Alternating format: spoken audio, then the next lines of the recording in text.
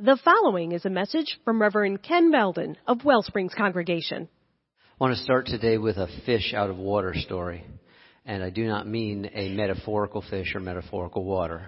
I mean this absolutely, literally true. It was the summer, as best I can remember, of 1976, so the bicentennial summer, based on where I remember we were living at the time in Allentown, Pennsylvania. I was 6 years old. Friends and I were walking down the street. I can still remember the exact street. I'll pass it next time I go to see my dad, who still lives in Allentown. College Heights Boulevard. And one of us noticed something strange and unexpected down through a sewer grate. We saw a fish. A dead fish. Now, because I was 6 years old, and it was over 4 decades ago, and because this is a fish tale, the fish I'm going to tell you about was this large. But it was a fish. It was an unexpected dead fish. And something about it, my friends and I found so compelling that we thought we had to rescue this dead fish from the sewer grate. And so through the slats, through the grates, we put our thin little arms down and we couldn't quite reach it. But this became a quest, an epic quest. And so one of us found a stick, long pointy stick, and we thought maybe we could spear this fish. And what we wanted to do with this fish, we had no idea. I mean, we could have brought it home and said, hey Ma, there's sewer fish for dinner. Isn't this great? Look, I brought... No idea what we wanted to do with it, but we just decided we had to get this fish. And so then when the stick didn't work, we all went back to our separate homes. I think there were 3 of us there, and we found all the fishing poles that we could. And we dropped the fishing poles, the lines, down into the sewer grate, thinking that somehow the fish would magically reanimate, because this was some kind of bait we were offering, even though there was no actual bait beyond the hook. Or maybe we could guide it into the fish's mouth. And we spent the whole rest of the afternoon trying to get the dead fish onto the hook so we could reel it up. We were not successful. Now here's the thing. This fish tale ends without getting the fish. But it is, as I remember it, one of the most happy, most thrilling, most enjoyable memories of my childhood. A dead fish in the sewer off of College Heights Boulevard in Allentown, Pennsylvania. I knew someone would say that. I didn't really have a rough childhood. But if you would have been there, you would have been thrilled too. It was a grand adventure that none of us expected. And though it didn't have the outcome we wanted, that did not matter one bit. I remembered this story when I was recently reading some studies about something that is actually fairly troubling in our world right now, and something that is actually becoming worse, apparently, not better. And that is a mental health crisis amongst the children in this country. Increasingly high rates of mood disorders, anxiety, depression, self-harm, at times attempts at taking one's own life, and sometimes children completing suicide. I know this hits very close to home for some of you, whether within your family or within your network or within your schools. This is heartbreaking. And every time this makes the news, especially when it feels particularly devastating, there are always these really well-intentioned, really earnest calls for anti-stigma campaigns and more resources for mental health within our schools. I completely agree with that, especially as a mental health professional. And yet, I think it misses the mark. Because I think it's actually something much closer to us. It's the water we swim in. It's the air we breathe in this culture.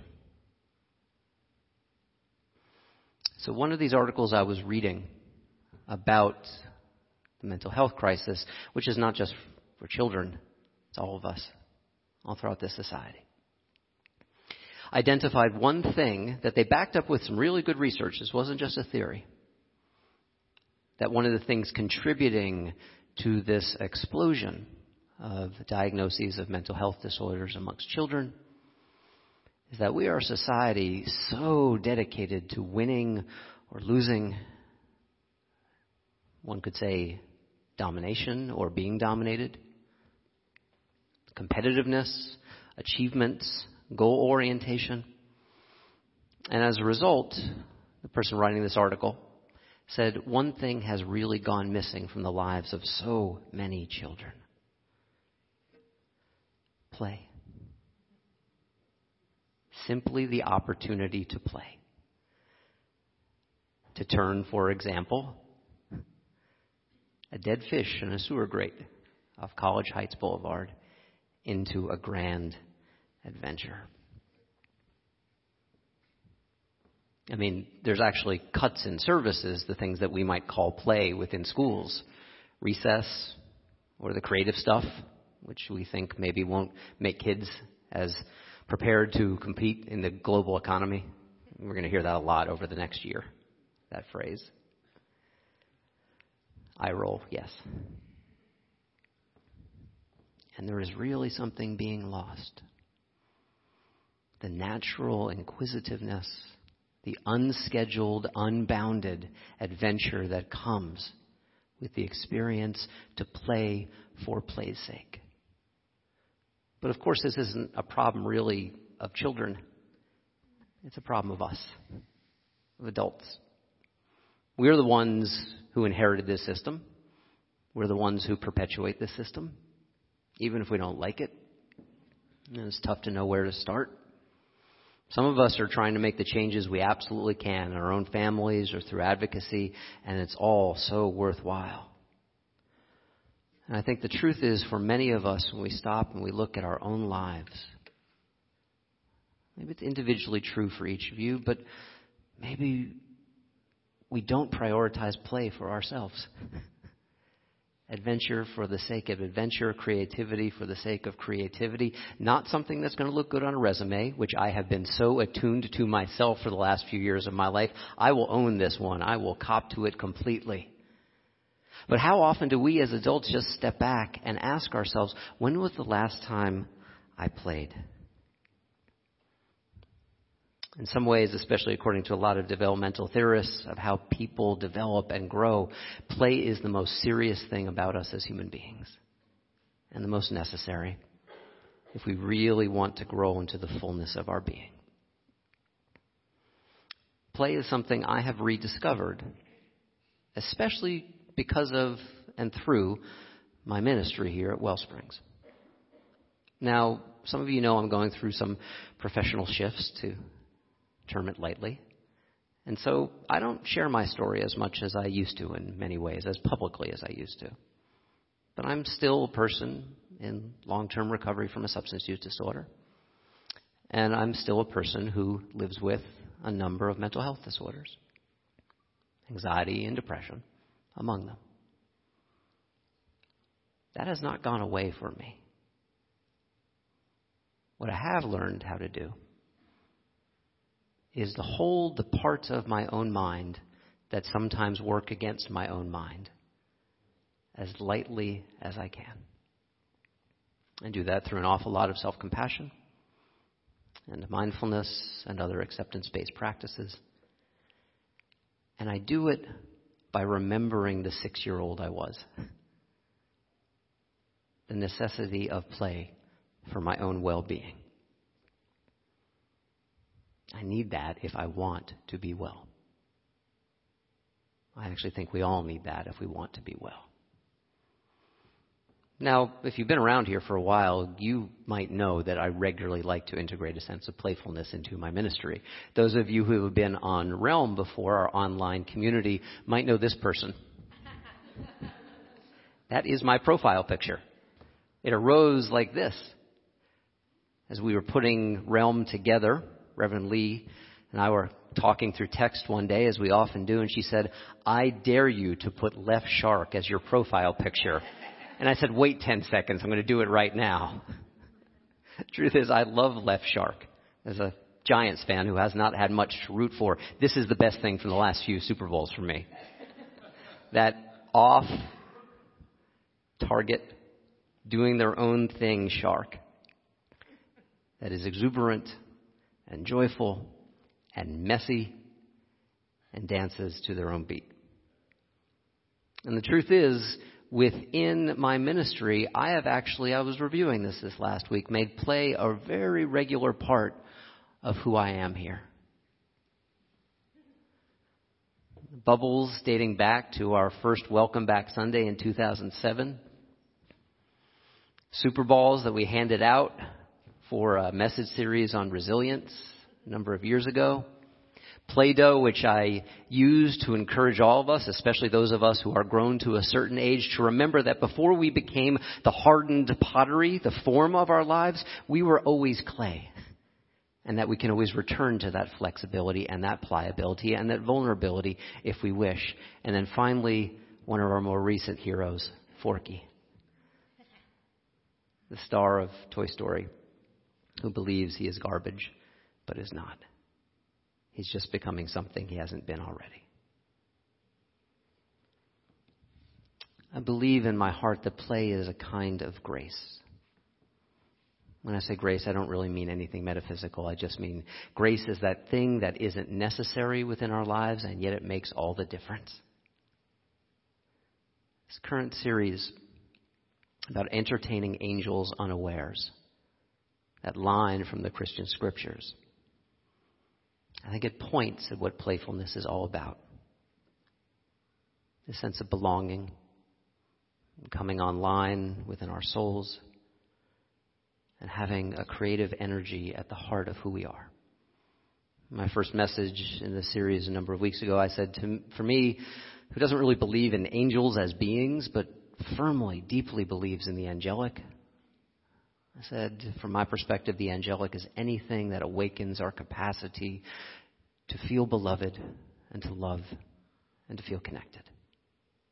That is my experience of playfulness. Playfulness also reminds us that sometimes in this life it is a lot less about what happens to us or what is happening, and it's more about how it happens to us, how we experience it. Some of you might have seen this story a number of weeks or months ago. This is a hospital in Modesto, California. And there was a nurse there, Kimberly Martinez, who recognized that there was a particularly acute stress point, a particular point of the hospital in which there was a lot of suffering and a lot of anxiety and a lot of tears. And it was that moment when children left their parents or their guardians to go into the surgical room. I mean, some of you know what that experience is like for yourself, and you know what it's like for your children. That is a stressful place to be. And so Nurse Martinez, what she discovered is that, it's stressful, but it didn't need to be awful. And so what she developed is this opportunity for kids to have themselves remotely driven to the OR or to drive themselves to the OR. And what they are finding is that it is completely shifting that experience. They're still facing all the same uncertainty. They're still facing all the same fears. Some of these are serious surgeries. We're talking pediatric cancers and heart operations. And yet you see, when we integrate a little bit of that graceful playfulness into a stressful experience, what might be able to shift? If maybe we have a different perspective upon the things that stress us out, and we can bring some creative aspect to them. I'm reminded when I read the story of G.K. Chesterton's wonderful quote, "Angels can fly because they take themselves lightly." It's true. There is a lightness and playfulness that I know my too easily, heavily heartened heart needs. I can confuse serious work with somber work. And there is a lightness in this that I think deserves the word grace. I had a friend a number of years in ministry, and he was much more into like a specific theology of God than I was. I don't need much, to be honest with you. But we were both like big grace guys. This belief that something, that extra thing that kind of shifts our experience of our lives toward openness and vulnerability and connection. But he had a particular understanding of grace that didn't work for me at all, and we used to argue about it. He had this understanding of grace. Grace was like the biggest, toughest bouncer at a bar, fully tattooed, full of muscles, who's going to grab us by the scruff of the neck and deliver us to love whether we want it or not. Now, that expressed his life's experience. Everyone has a right to their own theology. But I got to tell you, that doesn't work for me, and it doesn't work for many people that I know, because the truth is I think so many of us are already plenty hard on ourselves, and we don't need more forcefulness in order to get us to a place of recognizing the fact, which is already true, that we are beloved.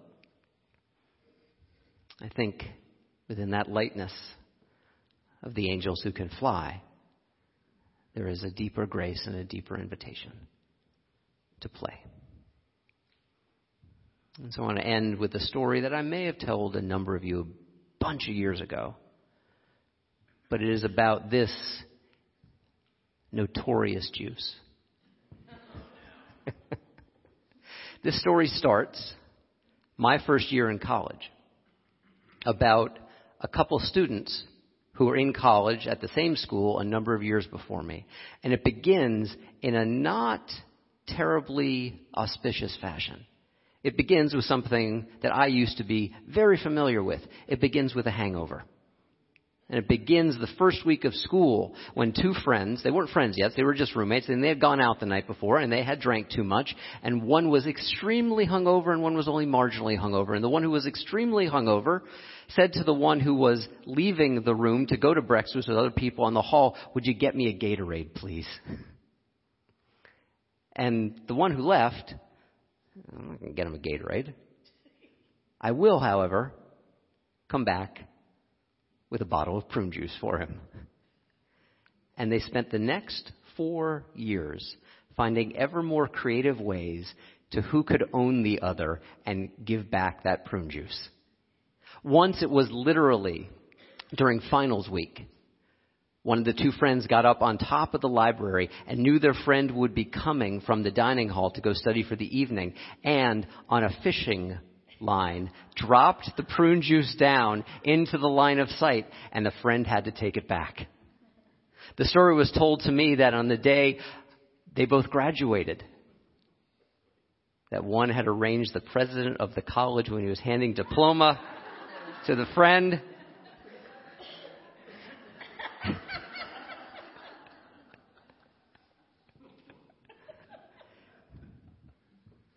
Here's the thing. I've actually, in the years since, seen many variations on this story. I have no idea whether it's true or not, whether it really happened. But it is true. These ways of being are true. Some of you might recognize these guys. They made a movie about them a number of years ago. The movie was actually really disappointing. I was really looking forward to it. It was called Tag. This is a group of friends who have known each other since elementary school, and they have been playing a game of tag for 30 years.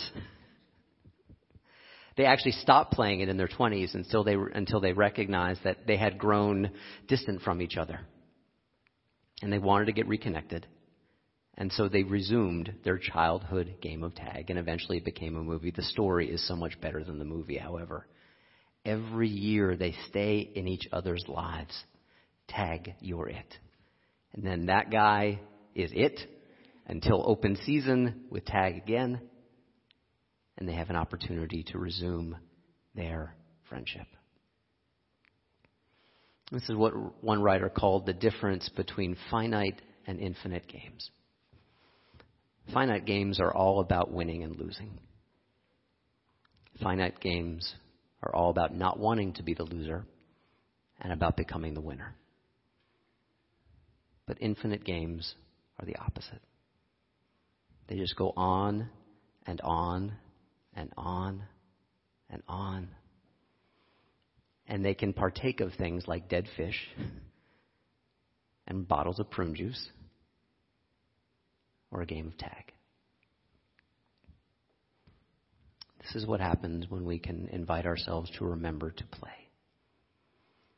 To simply adventure for the sake of adventure, to simply create for the sake of creating, to play in order to play, and for no other reason than that. Carl Jung said, the great psychiatrist did, that if ours is a religion based on escape, based on getting out of this life to somewhere else, it will be a religion based on fear. But if ours is a religion based on wonder,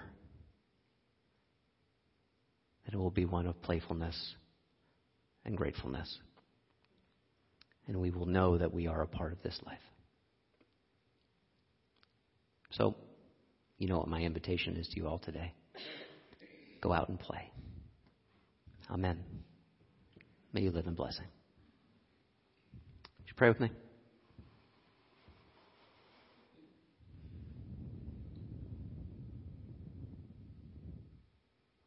With each breath, may we can allow ourselves to remember that before we were the pottery, before we were the form, we were and we still are a play of all of these different elements coming together to make ourselves ourselves. May we recognize that as serious as the work of this life is, what may animate it all is a lightness, a sense of love that can never leave us, even if we've forgotten it. If we would remember again that we are not finished products, that we are never done growing, and that life goes on and on and on. May we recognize that today, in this moment. Amen. If you enjoyed this message and would like to support the mission of Wellsprings, go to our website, wellspringsuu.org. That's Wellsprings, the letters UU.org.